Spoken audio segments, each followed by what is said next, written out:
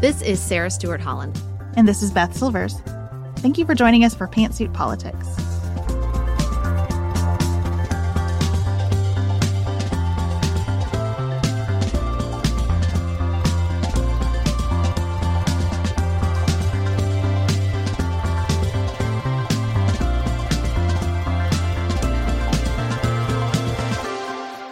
Hello, and welcome to a special episode of Pantsuit Politics. This is Maggie. I'm the Director of Community Engagement here at Pantsuit Politics. And before you listen to today's episode, I wanted to share with you a little about why you're hearing this episode in your feed again. We polled our premium community for the episodes that stood out to them from each quarter of 2023. This conversation originally aired in March, and today's episode, Why Ukraine Still Matters with Marie Yovanovich, was a standout favorite. Marie Yovanovich served as the United States ambassador to Ukraine from 2016 to 2019. And that is just one piece of a long, dedicated career in public service that she's documented in her book, Lessons from the Edge. I have thought about this conversation many times since it first aired in March. I have thought about civil society, not just in Ukraine, but in America, and how the chats I have with my neighbors, the holiday gatherings that can feel like a burden in a busy schedule, and the times when we come together as community are an important backbone of our democracy. I've thought about accountability and corruption and what it looks like in our country and internationally. And I feel grateful because as disappointing as it can be to hear about the ways that institutions have failed us, I feel heartened to know that in America, sometimes when we're facing problems that as much as I'd prefer they hadn't happened, I'm grateful to live in a society where we try to make things better for people who've been harmed and do better next time. And as I've read headlines about the fraught negotiations for continued funding for Ukraine, I have often thought about President Zelensky's words from his address to Congress last year. Your money is not charity. It's an investment in global security.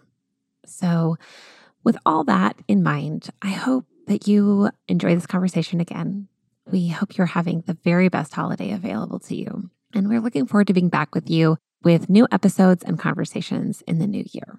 Without further ado, here is Sarah and Beth's conversation, one of our best of 2023, with Ambassador Marie Yovanovich. When you're ready to pop the question, the last thing you want to do is second-guess the ring. At BlueNile.com, you can design a one-of-a-kind ring with the ease and convenience of shopping online. Choose your diamond and setting. When you find the one, you'll get it delivered right to your door. Go to BlueNile.com and use promo code LISTEN to get $50 off your purchase of $500 or more. That's code LISTEN at BlueNile.com for $50 off your purchase. BlueNile.com, code LISTEN. Hey, I'm Ryan Reynolds. At Mint Mobile, we like to do the opposite of what Big Wireless does. They charge you a lot. We charge you a little. So naturally, when they announced they'd be raising their prices due to inflation, we decided to deflate our prices due to not hating you. That's right. We're cutting the price of Mint Unlimited from $30 a month to just $15 a month. Give it a try at mintmobile.com/switch. $45 up front for 3 months plus taxes and fees. Promo rate for new customers for limited time. Unlimited more than 40 gigabytes per month. Slows full terms at mintmobile.com. Sarah and I have talked many times about our desire to age as gracefully as possible, and skincare is a huge piece of that. I spend a lot of time and money thinking about my skin, and I have added Ritual to my routine, which just gives me a lot of comfort. Ritual is here for us. They have created a wrinkle support skin supplement and conducted clinical studies, so we know it's working. They're taking the guesswork out of skincare. Ritual Hyacera is one of several Ritual products that I love. I take the daily multivitamin, I take a probiotic, and Hyacera is that once daily skincare supplement that is clinically proven to reduce wrinkles and fine lines and increase skin smoothness in 90 days. I recently met a friend for the first time in person as opposed to online, and we were discussing the fact that I am 43, and she said, "I cannot believe how young you look." And I thought, thank you, Ritual, for that. Start Hyacera to help minimize wrinkles without compromising on clean science. Hyacera from Ritual is a clinically proven skin supplement you can actually trust. Get 25% off your first month for a limited time at ritual.com/pantsuit. Start Ritual or add Hyacera to your subscription today. That's ritual.com/pantsuit for 25% off.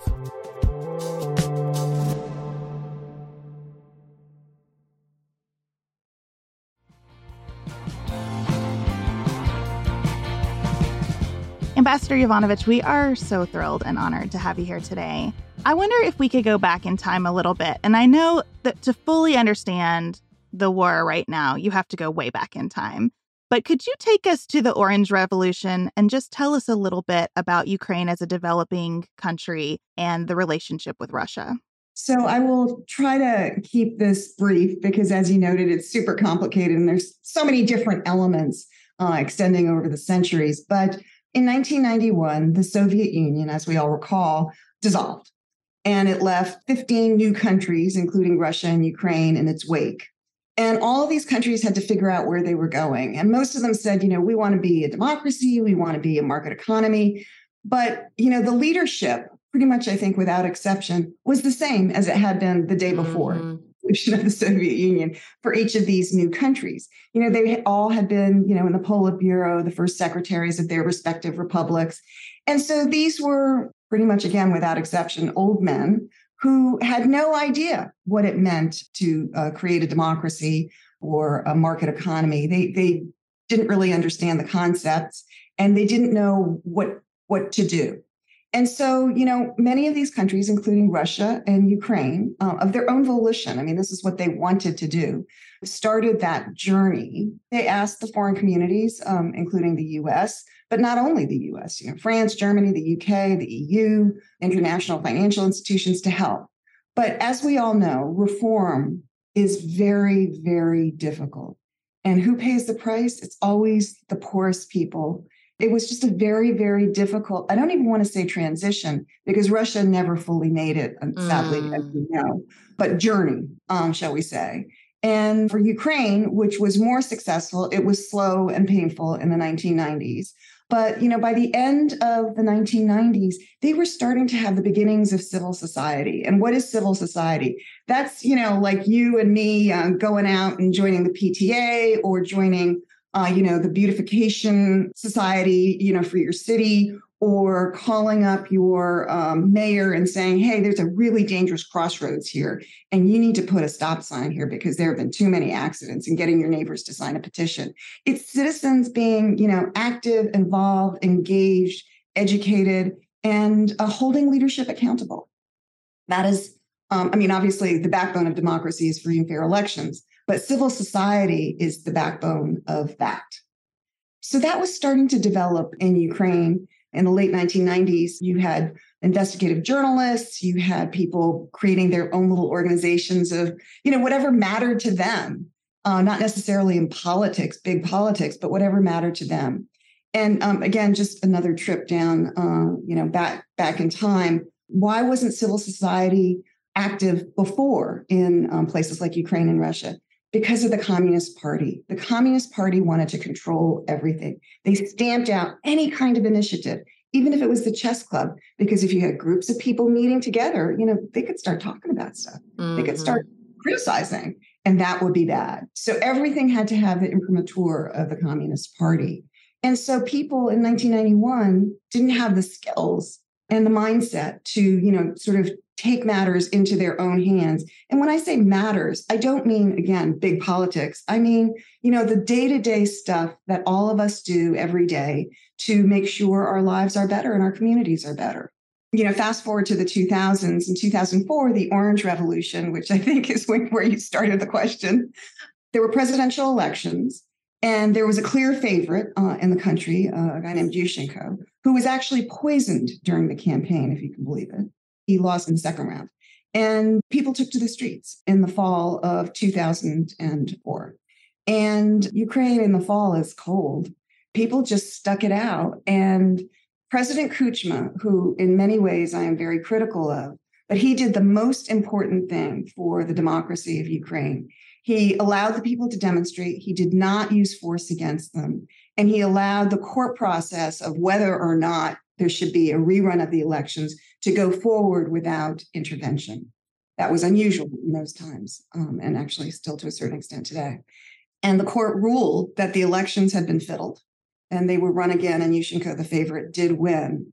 So the people, though, they were like, yay, we won. And we're going to leave, the governing of the country to the politicians because, we did our thing. We're going to go back to our regular lives.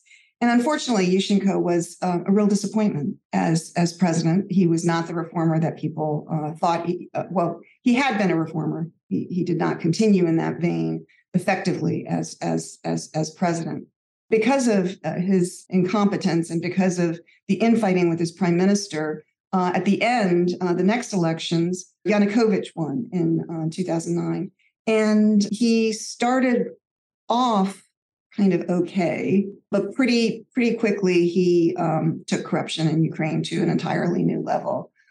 As a result, he was not very popular, and there was even a lot of opposition among the elites because he was taking their fair share of the cut too, right? And so that engendered a lot of resentment.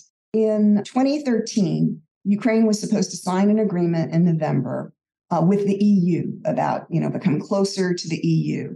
The Ukrainian people really wanted that, not for political reasons, for economic reasons, because it would have made trading and doing business with the EU easier.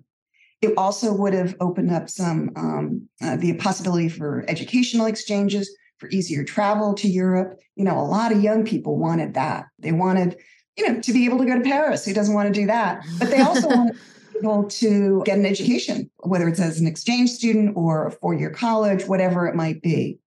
And Putin kind of inserted himself and offered Ukraine a $15 billion loan with $3 billion payable immediately. And Yanukovych decided that that was the better course. So kind of completely unexpectedly, nobody was prepared for this, including his closest staff. He actually went to the meeting but refused to sign, which is very unusual. Usually these things are scripted to the max. And, when he came back and, it was clear to the Ukrainian people what had happened, a bunch of college students, went to the square, to the Maidan, as it's called, and protested. And it was a small, peaceful protest. But as often happens with authoritarian leaders, he overplayed his hand and he sent down the police. And an investigative journalist named Mustafa Nayem, he Facebooked and he said, "What's going on? Are we going to support our students?" And people went to the square. And every day, more people went to the square. And there were, ups and downs and everything else. But it went on through February of 2014. And ironically, there was actually a deal that was cut with the EU and people on the leaders of the people on the square, as well as Yanukovych, to allow him to stay in power, move elections forward to December 2014. But, the ink wasn't even dry on that, and he fled the country to Russia. And so that was the revolution of dignity, the second big revolution in Ukraine. And what that revolution meant was, we want to live in dignity. We want to live according to the rule of law, which means that the same law applies to you as applies to me, no matter how powerful you are. And if you are stealing, as Yanukovych was, and that $3 billion down payment from Putin, that went right into his pocket and right back to Russia, that you will be held accountable. We want to live according to Western values. We want to be able to send our kids, for an education in the EU. We want to be able to do business with the EU. It's not that we want to live in the EU, but we want the same kinds of freedoms that they have there and the same kinds of accountability that they have there. So that was in February of 2014. Several months later, there were elections when President Poroshenko came to power.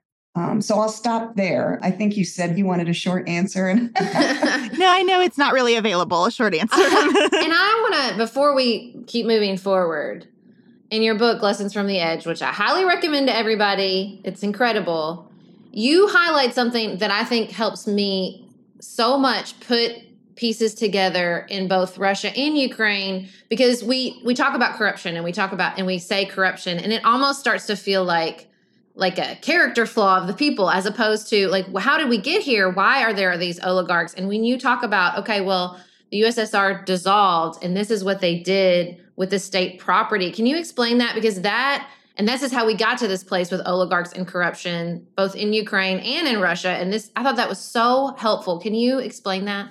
Yeah. And one thing I just want to say about the revolution of dignity, as you said, when we think about Ukraine, we often think, well, now we think about how brave and resolute the people are in the war. But before, the next word was always corruption. And why was that? The reason was because the Ukrainian people stood up and said, we have corrupt leaders and we want to hold them accountable and we want to do something about this. And, we all know that making those kinds of changes systemically is very, very hard. But they got to start on it in 2014. I mean, before 2014, we in the US government were not talking about corruption in Ukraine. It was the Ukrainian people that put that into the conversation. And that gave, because there's often this view that somehow the U.S. imposes assistance on countries and they're forced to do things they don't want to do. I'm not saying that there aren't some tough negotiations where countries do things that are very difficult because they want our assistance. They don't need to take our assistance, but we have conditionality that, we're not going to, if you're going to throw good money after bad, we're not going to be supporting that. You're going to be diverting the funds to, special people. We're not going to be supporting that. We didn't really talk about corruption before because it wasn't supported within the government. I mean, I was there in, from 2001 to 2004 as the number 2. And if we had talked about corruption in Ukraine, the president would have escorted us out of his office. Contrast that to my arrival in Ukraine in 2016, where when I had my first meeting with President Poroshenko, where I presented my credentials from our president, he raised corruption and talked about what they are doing and how they are partnering with us on this. The Ukrainian people understand that they have a challenge. It is most challenging to them, and they're the ones who raised it, and they're the ones who are most intent on this. And so I think that's very important to understand. So going back in history, the Communist Party itself was a very corrupt institution. And so some were more equal than others. And so they got, special apartments. They were the ones who got the good university slots for their kids. It was a whole tiered system of who got what special privileges and extra money on the side. And, that system, I mean, just because the Soviet Union fell apart doesn't mean that system went away. It was all the same people in the same jobs. And so they kind of inherited that. And that was, fine with them because they were benefiting. And but then as society became more active and involved and educated, they were like, well, wait a minute, this isn't right. And that was, the very, very slow evolution in the 1990s and the aughts that I was describing before. But in parallel with that, when the Ukrainian and the Russian people and governments and others came to the international community and said, how do we change from a command economy where, somebody in Moscow decides every economic decision, how many boots are going to be made in a particular factory in Kharkiv and, what style the boots are going to be and everything else. And, then 5,000 boots of exactly the same kind are put out all over the Soviet Union. And if you want boots that year, that's what you're going to buy. There's not going to be a choice. The market does not decide in a command economy.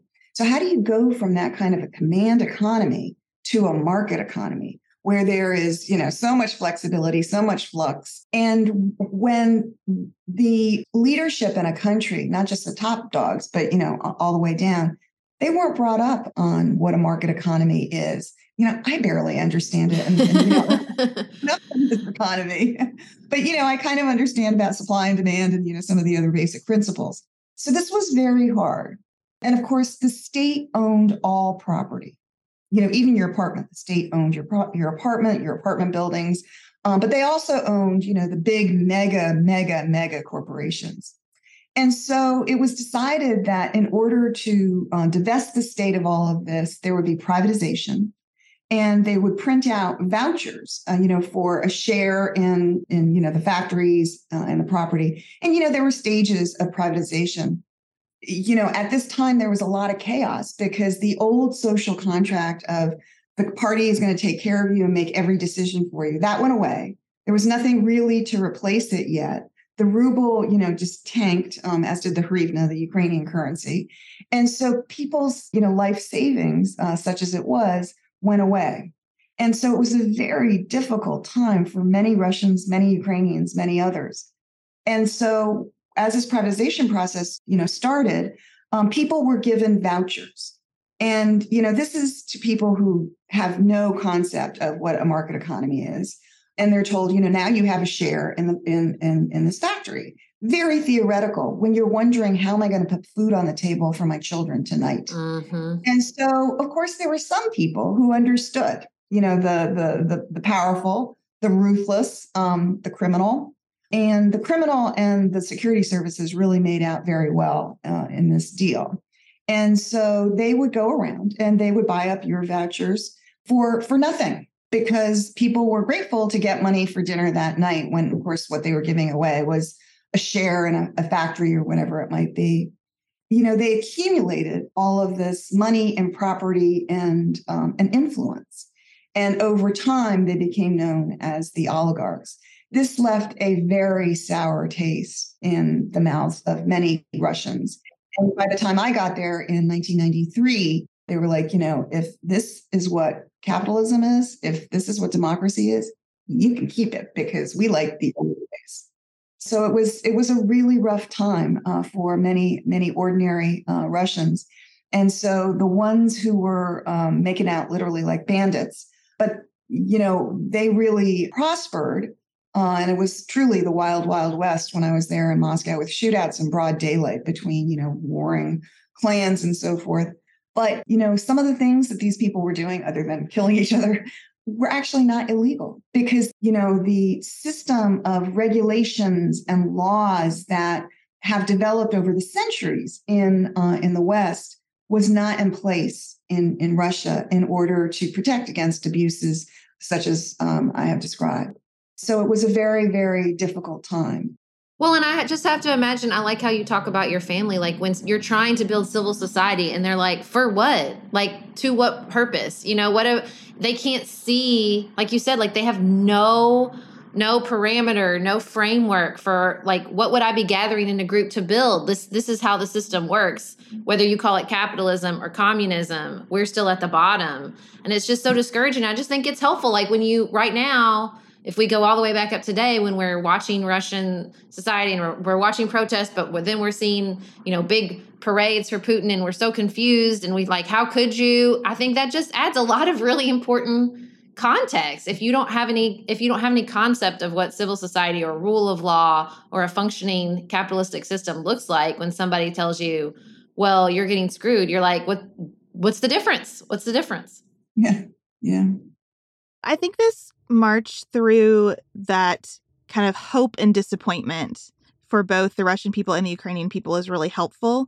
So can we pick up with President Poroshenko? Because he feels like a continuation of that in some respects to me. And I wonder if that's what you saw while you were there. Yeah, of the good and the bad. So there are 6 major oligarchs in Ukraine, and Poroshenko was one of them. But he came to power. He had been in every government since about the year 2000. And he had come to power on a very overwhelming mandate for reform.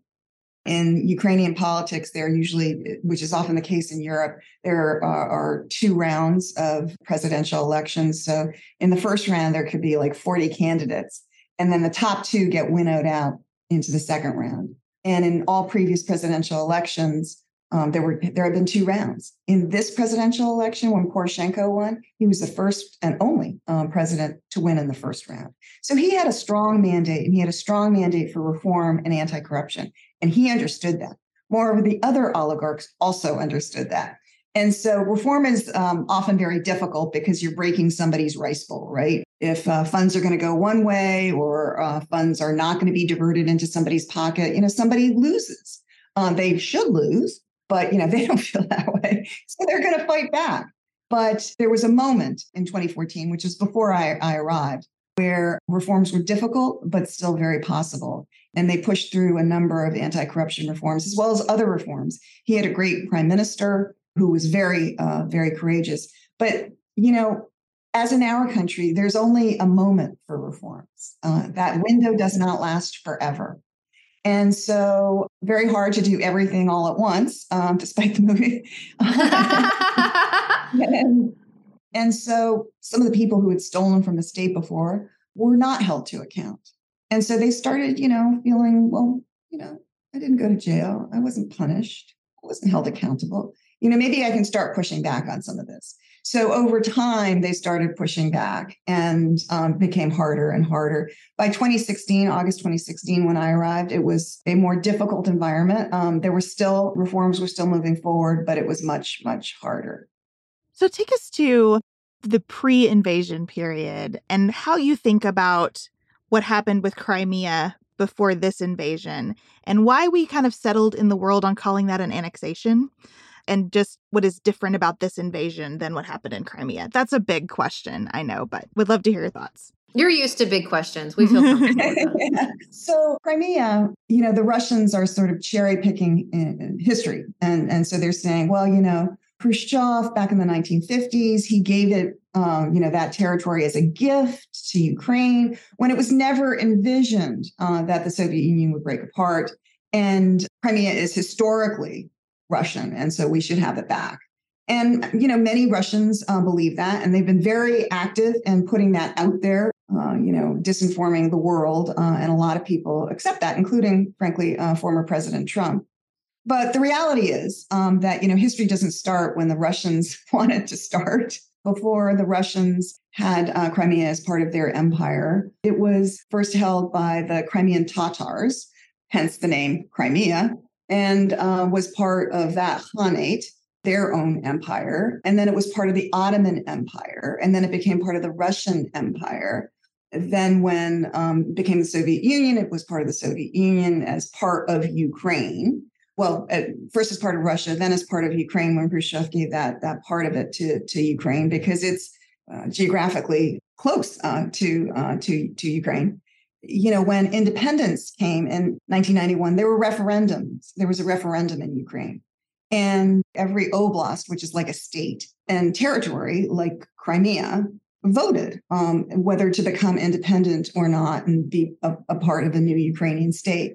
And they all voted for that, including Crimea. So that was 1991. Moving forward, public opinion polling showed that through the next 20 years, there was no desire for Crimea to become independent or to become part of Russia. They considered themselves to be part of Ukraine. But, Putin had other ideas. I think Putin, sees himself, he's quite open about this, as being the spiritual heir of Peter the Great, one of the Tsars who gathered in the Russian lands and made the Russian Empire bigger and greater in Putin's view. He wanted that land back for Russia, for reasons of his own in terms of how he stands in history, but also as part of extending the Russian Empire and also strategically, because the Russians have long desired to have a warm water port in the Black Sea. And they have long desired these are international waters, the Black Sea. It's huge, but they want to make it a Russian lake. They want to control the whole thing. And that is, not acceptable to, most of the countries in the world who want to use those commercial shipping lanes, among other things. And of course, there are a number of NATO countries that are also on the periphery of the Black Sea. So during the chaos of the Revolution of Dignity in 2014, Putin, put his longstanding, it should be noted, plans in motion to annex, to take over Crimea.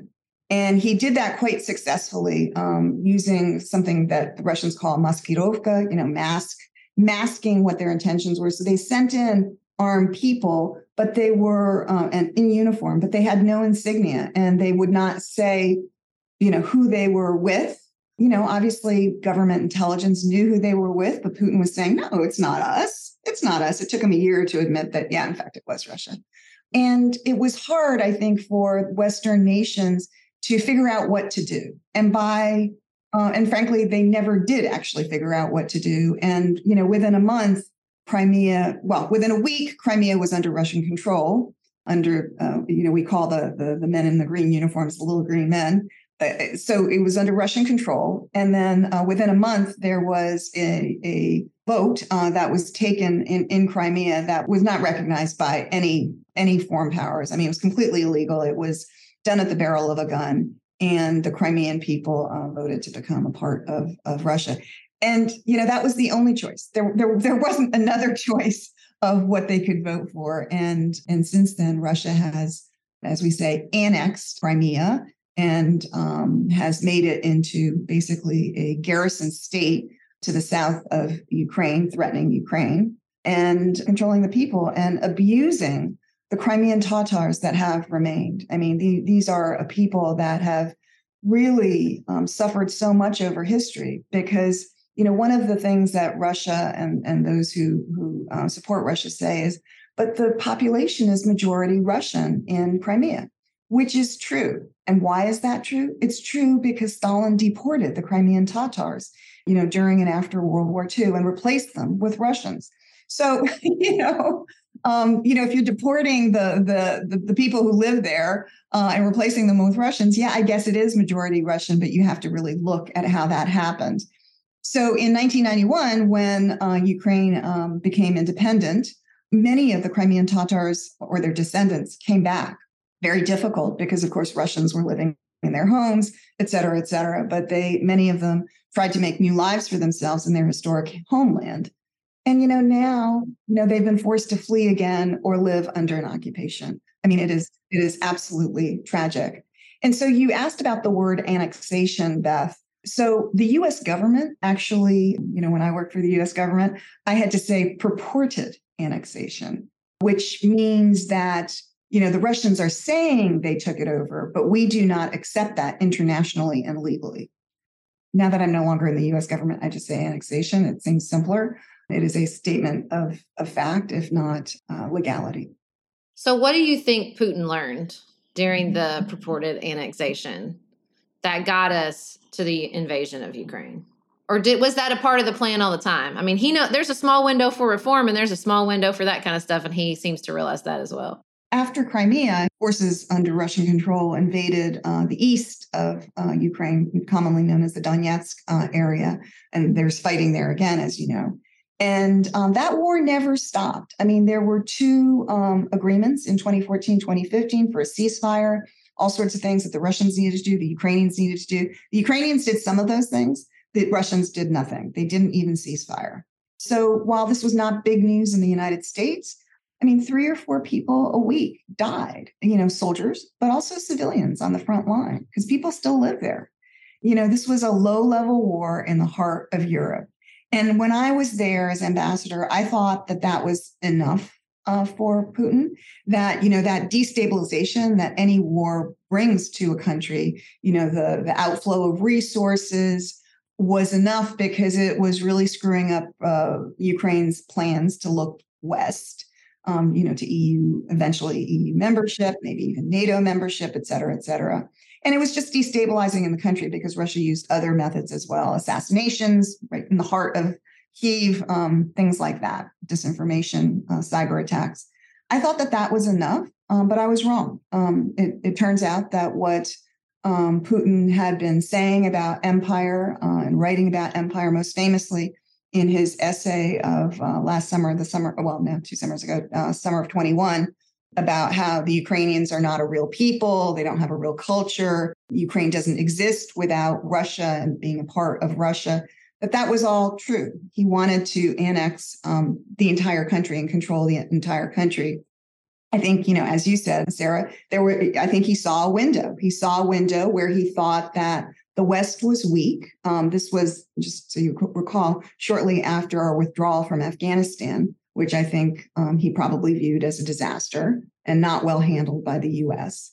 I think he looked at the Biden administration and did not think that the Biden administration would be able to, to bring a group of allies and partners together to support Ukraine. He looked at Ukraine, and because he has this weird obsession and belief that the Ukrainians are not a real people, he completely did not understand that they actually are and that they are going to fight back, which they did. And then, of course, there was the obvious incompetence, not to say criminal incompetence, of the Russian military. And it goes to show you, I mean, there are many things that obviously went wrong with the Russian invasion and continue to go wrong with the Russian invasion of Ukraine. Part of the reason is corruption. Yeah, where, they had huge military budgets, but it wasn't going to purpose. It was going into the pockets of the generals, pockets probably of Putin, and others. And, they discovered that the hard way, that they didn't have a military or equipment or trained soldiers that could actually do the job. We are special breakfast people here at Pantsuit Politics, but not just when Beth and I are on the road. The truth is, I want something warm from the oven every Saturday morning and Sunday morning. It's just the truth. It makes it feel special, makes it feel exciting. I don't want to work at it. So the first time I ever saw wild grain, which is bake from frozen subscription box for sourdough breads, fresh pastas, and artisanal pastries, I was obsessed. You guys, I've been a member for over a year. It's amazing. It's so easy. Every item bakes from frozen in 25 minutes or less, no thawing required. You can fully customize your wild grain box. You can choose any combination of breads, pastas, pastries. You can even build a box of only breads, only pastas, or only pastries if you'd like. And for a limited time, you can get $30 off the first box, plus free croissants in every box when you go to wildgrain.com/pantsuit to start your subscription. Sometimes I make one single croissant just for me because I want to feel special, and they're so good. You heard me. Free croissants in every box. And $30 off your first box when you go to wildgrain.com/pantsuit. That's wildgrain.com/pantsuit. Or you can use promo code pantsuit at checkout. Looking for the perfect gift to celebrate the moms in your life? Aura frames are beautiful, Wi-Fi connected digital picture frames that allow you to share and display unlimited photos. It's super easy to upload and share photos via the Aura app. And if you're giving an Aura as a gift, you can even personalize the frame with preloaded photos and memories. You guys, I love my Aura frames. I have one in my office. I have one in my kitchen. I have given one as a housewarming gift. I have given one as Mother's Day, Father's Day. They are the most amazing gifts because this app is a game changer, in my personal opinion, in digital frames. It makes it so easy to get the pictures on there and even videos. It plays like you're in Harry Potter, you guys. It is the best. I love mine so much. And right now, Aura has a great deal for Mother's Day. Listeners can save on the perfect gift by visiting auraframes.com to get $30 off plus free shipping on their best-selling frame. That's AURA frames.com. Use code pantsuit at checkout to save. Terms and conditions apply.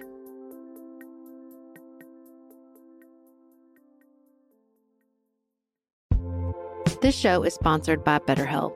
Can I get something off my chest? Every day I feel a little pang of sadness because I think about Griffin going away to college. Y'all, he's a freshman in high school. This is not healthy or normal. This is why I have it on my list of things to talk to my therapist about. We all carry around these things, big and small. When we keep them bottled up, it can start to affect us. Therapy is a safe space to get these things off your chest and to figure out how to work through whatever is weighing you down. If you're thinking about starting therapy, give BetterHelp a try. It's entirely online, designed to be convenient, flexible, and suited to your schedule. Just fill out a brief questionnaire to get matched with a licensed therapist and switch therapists anytime for no additional charge. You gotta get it off your chest. And you can get it off your chest with BetterHelp. Visit betterhelp.com/pantsuit today to get 10% off your first month. That's BetterHelp, HELP.com/pantsuit.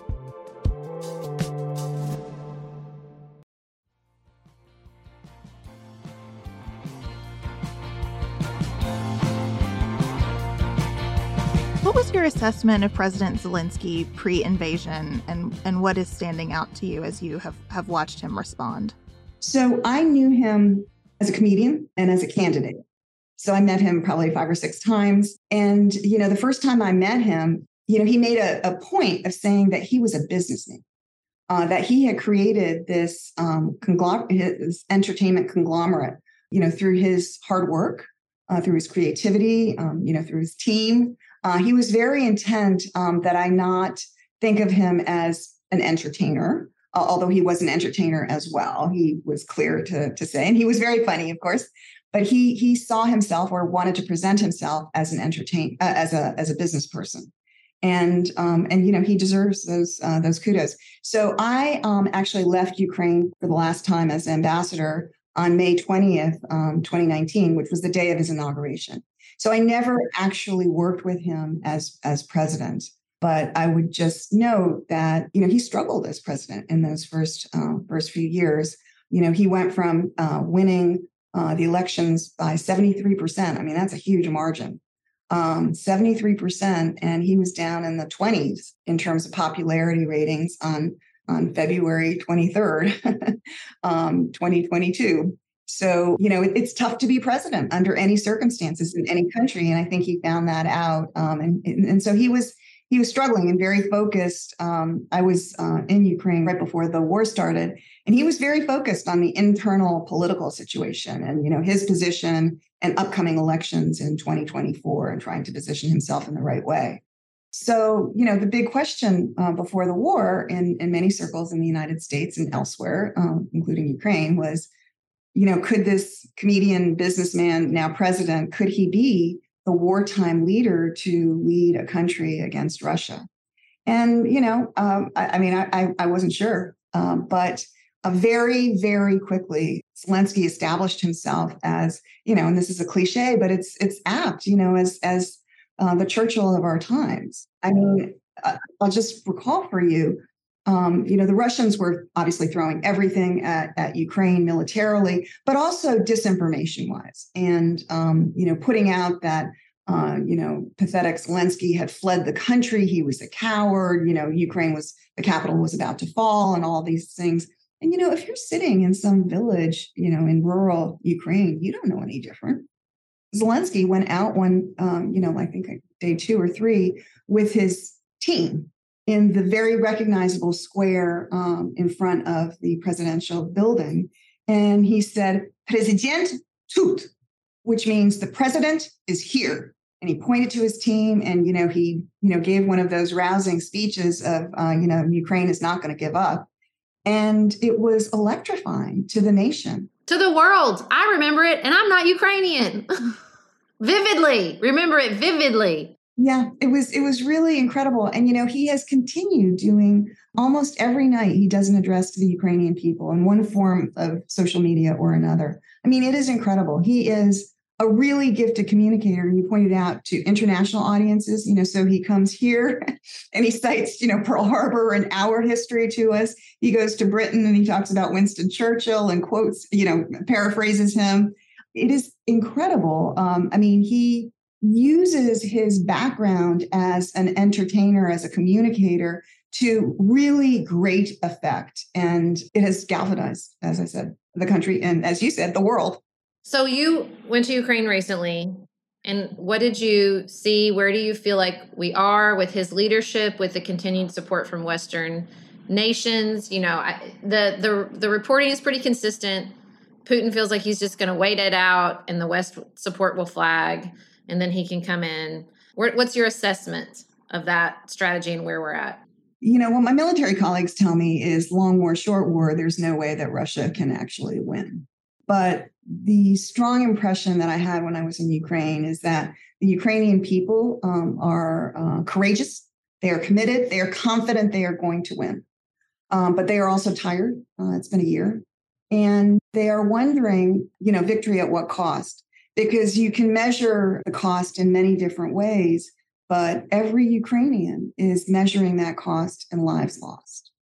And how many more lives are going to need to be lost? And we in the West, in the U.S., have the ability to lower that cost. And I think we should, because I think a short-term war is in Ukraine's interest. And so, that saying that not just the Biden administration, but other governments have of, we'll be with you for as long as it takes.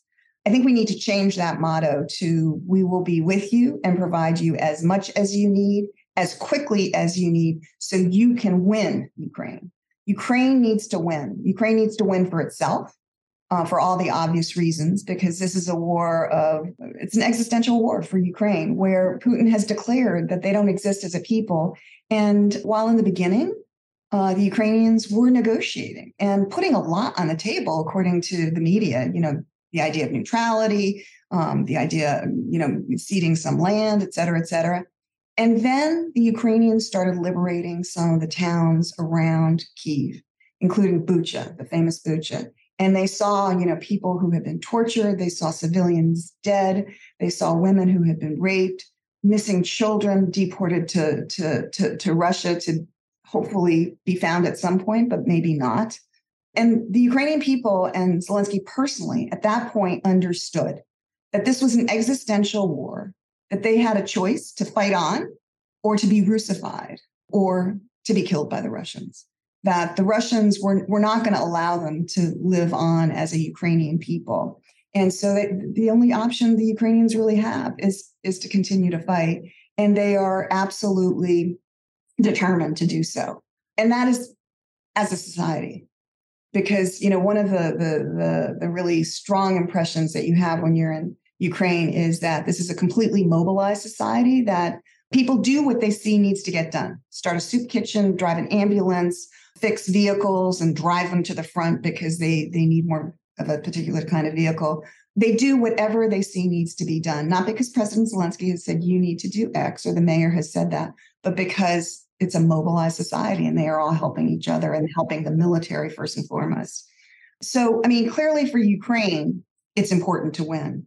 But why is it important for the United States? I think as so often happens, Zelensky said it best when he addressed Congress back in December. He said, what you are doing is not charity. It's an investment in your security and in global security. And I think that is exactly right. Because Putin has told us in his writings, in his actions, that he's going to keep on going if he gets Ukraine, if he's rewarded with some form of victory. If he doesn't get all of Ukraine, he's going to regroup, rearm, and come back for more when he thinks we're chasing the next shiny object. And if he gets all of Ukraine, he will go, further west. He's told us that. And when you look at the history of what he did in Chechnya, what he did in Georgia, taking 2 chunks of Georgia, Ukraine in 2014, Syria, now Ukraine again, I think we need to believe him. I think we need to understand that he's not going to be satisfied. He will keep on going. And if Russia is not defeated in Ukraine, we in the West are going to need to deal with Russia again at some later point, which may not be a point that is of our choosing to our advantage. And so it's just best to deal with this issue now. Well, and it's so frustrating because it's like the idea that, it's dragging on for too long, as if we don't have any control over that, as if we couldn't provide, like you said, what they need to end this, like to fully invest. Because I think what the point you made is so important and deserves emphasis, which is sometimes the debate gets set up as if, when this war is over, then it's done and we don't have to worry about this anymore. No. We'll just have to worry about him somewhere else that could be worse or more expensive or more horrific, even though this has been pretty horrific. And I think that we gotta get stuck in this binary where it's like this continues or this ends, and that's the decision we're making when that is not the decision we're making. Yeah. And I think also, right now there is a real focus on China, understandably, but how we support Ukraine, how we deal with shoring up a democracy, how we deal in countering Russia. The Chinese are watching. So are other authoritarian regimes. And they are taking lessons. And if we don't defend Ukraine properly, Chinese are going to take note. And, there's a lot been written recently about how China is upping its production of nuclear weapons because they can see the effect of the threats of Putin and his entourage that they might use tactical nuclear weapons. And while, you never want to discount that, you want to really look at this, anything having to do with nuclear weapons very, very carefully. I think most experts believe that it is unlikely that Putin is going to use tactical nukes. It brings him no advantage. He would be isolated in the international community, even more so right now. The list goes on.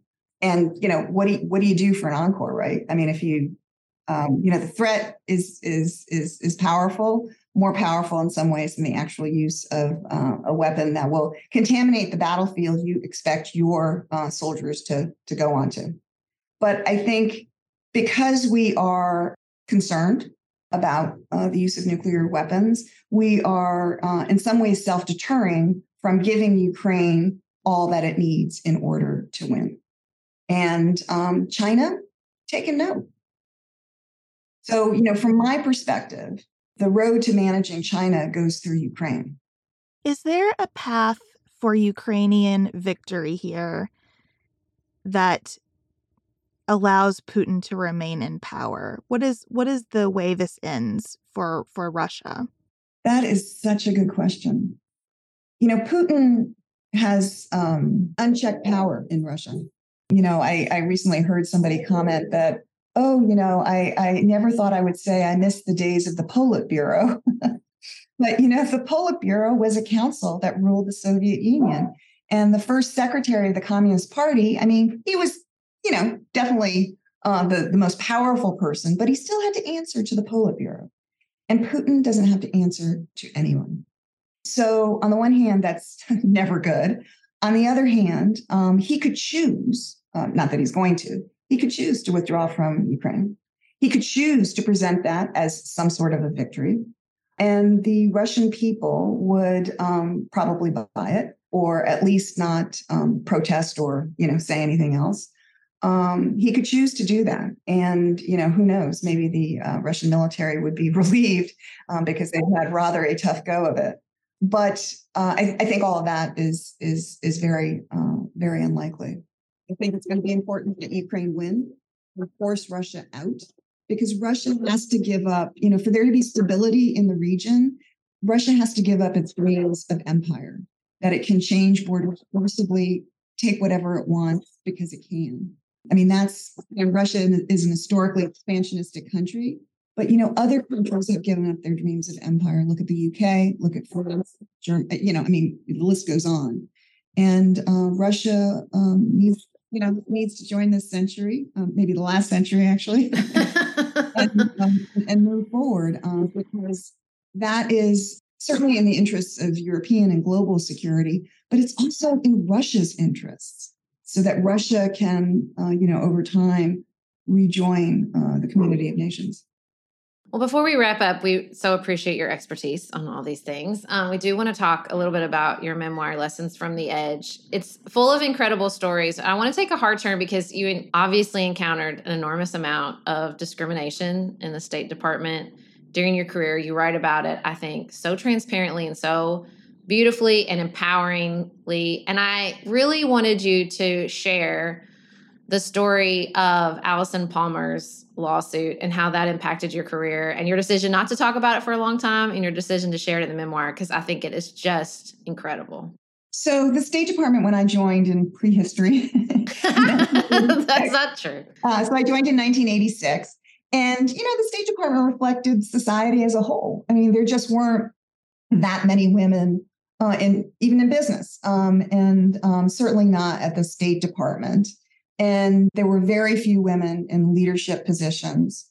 So it was a man's world. And men felt very comfortable, my boss telling my parents that, women can't be real foreign service officers, certainly not political officers, that sort of thing. And, feeling very comfortable saying that. This is at the time that I was a political officer working for him. So that was very, off-putting. But there were, pioneers who had joined the Foreign Service as officers decades before I had. They must have been made of, steel. And one of those women was Allison Palmer, and she was constantly passed over for jobs and promotions because, the man needed it, because the man had a family to support, that sort of thing. She won her lawsuit and was, got whatever compensation. But then she instituted a class action lawsuit against the State Department. And the State Department fought it tooth and nail for decades. And, within the State Department, which, most of the bosses were male, they felt that this was a terrible thing, that, this woman was trying to upend the system and to put unqualified women in places where, the men deserve to be, the white men deserve to be. So that's the environment that I came into the Foreign Service. And in 1992, an appellate court, after decades, ruled in Allison Palmer's favor in the class action suit. And they ruled that the State Department was discriminating in how it wrote the exam for intake, how they brought people into the State Department, how they assigned specialties to women, how they assigned jobs to women, and how they promoted women. So it was a clean sweep. The State Department was discriminating against women in all categories. And so, a number of reforms were instituted that I think benefited, not just women, but the institution as a whole. But 14 women were given spots to change their specialty if they wanted to. And I was notified that I qualified to compete for this. So I competed for it and I got it. And that's how I got the job as political officer in Moscow. So off I went. And that's where I had the boss who said, women can't be political officers. So if I had any doubts that I should have kept this to myself, I was confirmed in that judgment. And, kind of every job I thought, I'm not going to share this information because people are going to look at me differently. They're going to look at me as I don't deserve to be in this job. And I continued that way of thinking, kind of the gaslighting was so strong in my head, through 3 ambassadorships where I didn't share this information with anybody in the State Department because I wanted them to think that I deserved to be in the job through my hard work and good work. And I had a track record of, 30 years, and yet I was still insecure about this. And when I wrote the book, I thought, do I include this? Do I finally sort of reveal this? And, I talked to a number of friends, and also I talked to friends about, some of the other stories of discrimination and so forth at the State Department. And I felt, while I didn't want it to be the only thing I wrote about it, I thought it was important for people to understand what that world was like, and that we have come a long way, but we still have a long way to go. I thought that was really important. Well, I think it's as the center point of all these other stories was so incredible. And I think the way you write very transparently about your bosses, and this is how it was treated, and this is how it impacted my work. I mean, you are absolutely a pioneer. It might have been the second wave. And you are absolutely made of steel. And I think we even touched on, the impeachment and the area in which I think most people identify you as being made of steel. But I think it's just an incredible story. And I think you wrote about it just really, really beautifully in the context of your y'all. There is bullet dodging. She gets to meet Princess Diana. I cannot even sum up the stories in this book. It's incredible. I highly recommend it. It's such a beautiful memoir. Great job. Thank you so much. I really appreciate it. Sarah and I have talked many times about our desire to age as gracefully as possible, and skincare is a huge piece of that.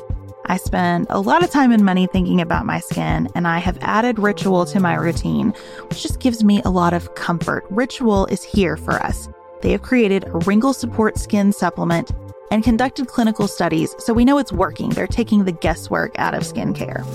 Ritual Hyacera is one of several Ritual products that I love. I take the daily multivitamin, I take a probiotic, and Hyacera is that once daily skincare supplement that is clinically proven to reduce wrinkles and fine lines and increase skin smoothness in 90 days.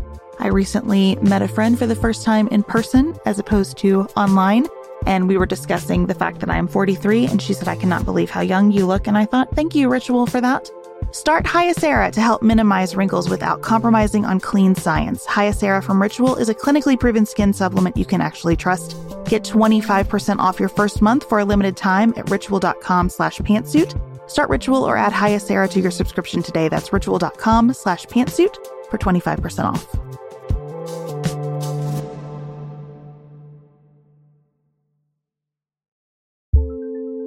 Do you want a bra that's sexy or a bra that's comfortable? Thanks to Third Love, you can have both. Third Love was started to take all the frustration, ick, and out of bra shopping. That's why they make solutions for every bra problem, aka problems. Their bras make it easy to bring back perkiness you haven't seen since high school, get smoothing you know where, and have straps that actually stay put.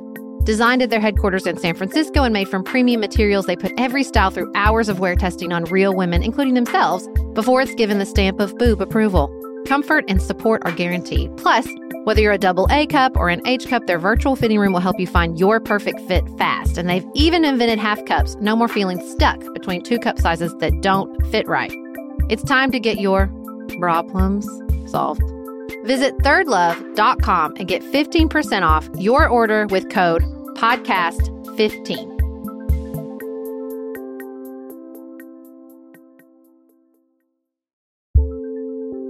There's not much worse than a dry and itchy scalp. Also, when you get your hair colored and then it does not last as long as you and your stylist discussed. It could be that unfiltered, mineral-filled water is the culprit. Hard water is a leading cause of damaged hair and dry, irritated skin, and about 85% of the United States uses hard water, filled with dissolved minerals and added chlorine. That's where Canopy's new filtered shower head comes in. Canopy, known for their beauty hacks and reimagined humidifier, has revolutionized the filtered shower head. Dermatologists recommended this unique 3-stage filtration system greatly reduces contaminants and odors in your shower water, leaving you with healthy hair and glowing skin. Best of all, the Canopy filtered shower head is hassle-free. Installation is a breeze, and its unique quick-release filter replacement feature allows for seamless filter replacement unlike any others on the market. Go to getcanopy.co to save $25 on your Canopy filtered shower head purchase today with Canopy's hassle-free filter subscription. Even better, our listeners can use code PANTSUIT at checkout to save an additional 10% off your Canopy purchase. Hurry, your hair and skin will thank you.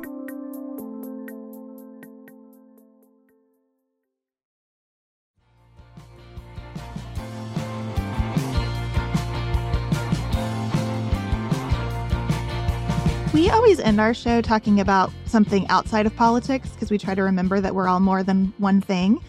And thinking about you're more than a diplomat and Ukraine is more than its history with Russia and its history with corruption and this war. So I wonder if you could tell us about some aspect of Ukrainian culture, cuisine or music or art, something that you really love about being in Ukraine. Well, so the cultural life is so vibrant. And as I now understand, often happens during times of war, the cultural scene in Ukraine has just taken off exponentially. Whether it's music, whether it's writing, and that I think is really reaffirming. I think we're back to politics again. Yeah, it's just wonderful to see, and it's really reaffirming. The other thing I love about the Ukrainian people is they, we've all seen the resilience, but they have a great sense of humor. So I'll give you just one example. And humor is one of the ways they're dealing with the war. Well, and art, you're fighting for something, right?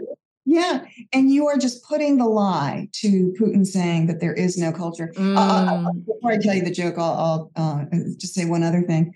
This year, a Ukrainian woman, Alexandra Matvichuk, she shared the Nobel Peace Prize with another person. And when I talked to her before she went to accept this award, and she speaks fluent English, she said that she was going to accept this award, in an international setting in Ukrainian, because Putin tells us we don't have a language, but I'm going to show him and I'm going to show the world that we do.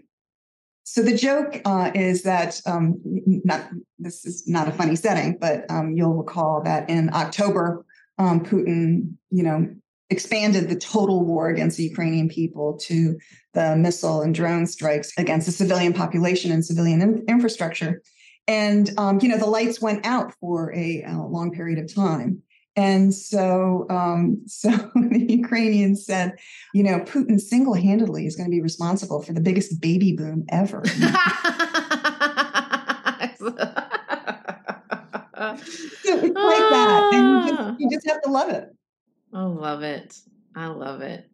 Well, thank you so much for being so generous with your time and expertise and your stories. It's been a real pleasure to talk with you. Yes, thank you so much. What a treat. Well, it has been a pleasure. Thanks a lot.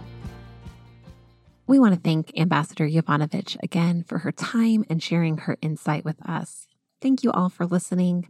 If you found today's episode valuable, we hope you'll consider sharing it with a friend. Your recommendations are the best way for new people to find out about Pantsuit Politics and helps us have more conversations like this that help us better understand and live into the complexity of the world without, as more than one of you have said recently, activating our collective anxiety. We'll be back in your ears on Tuesday. Until then, have the best week available to you.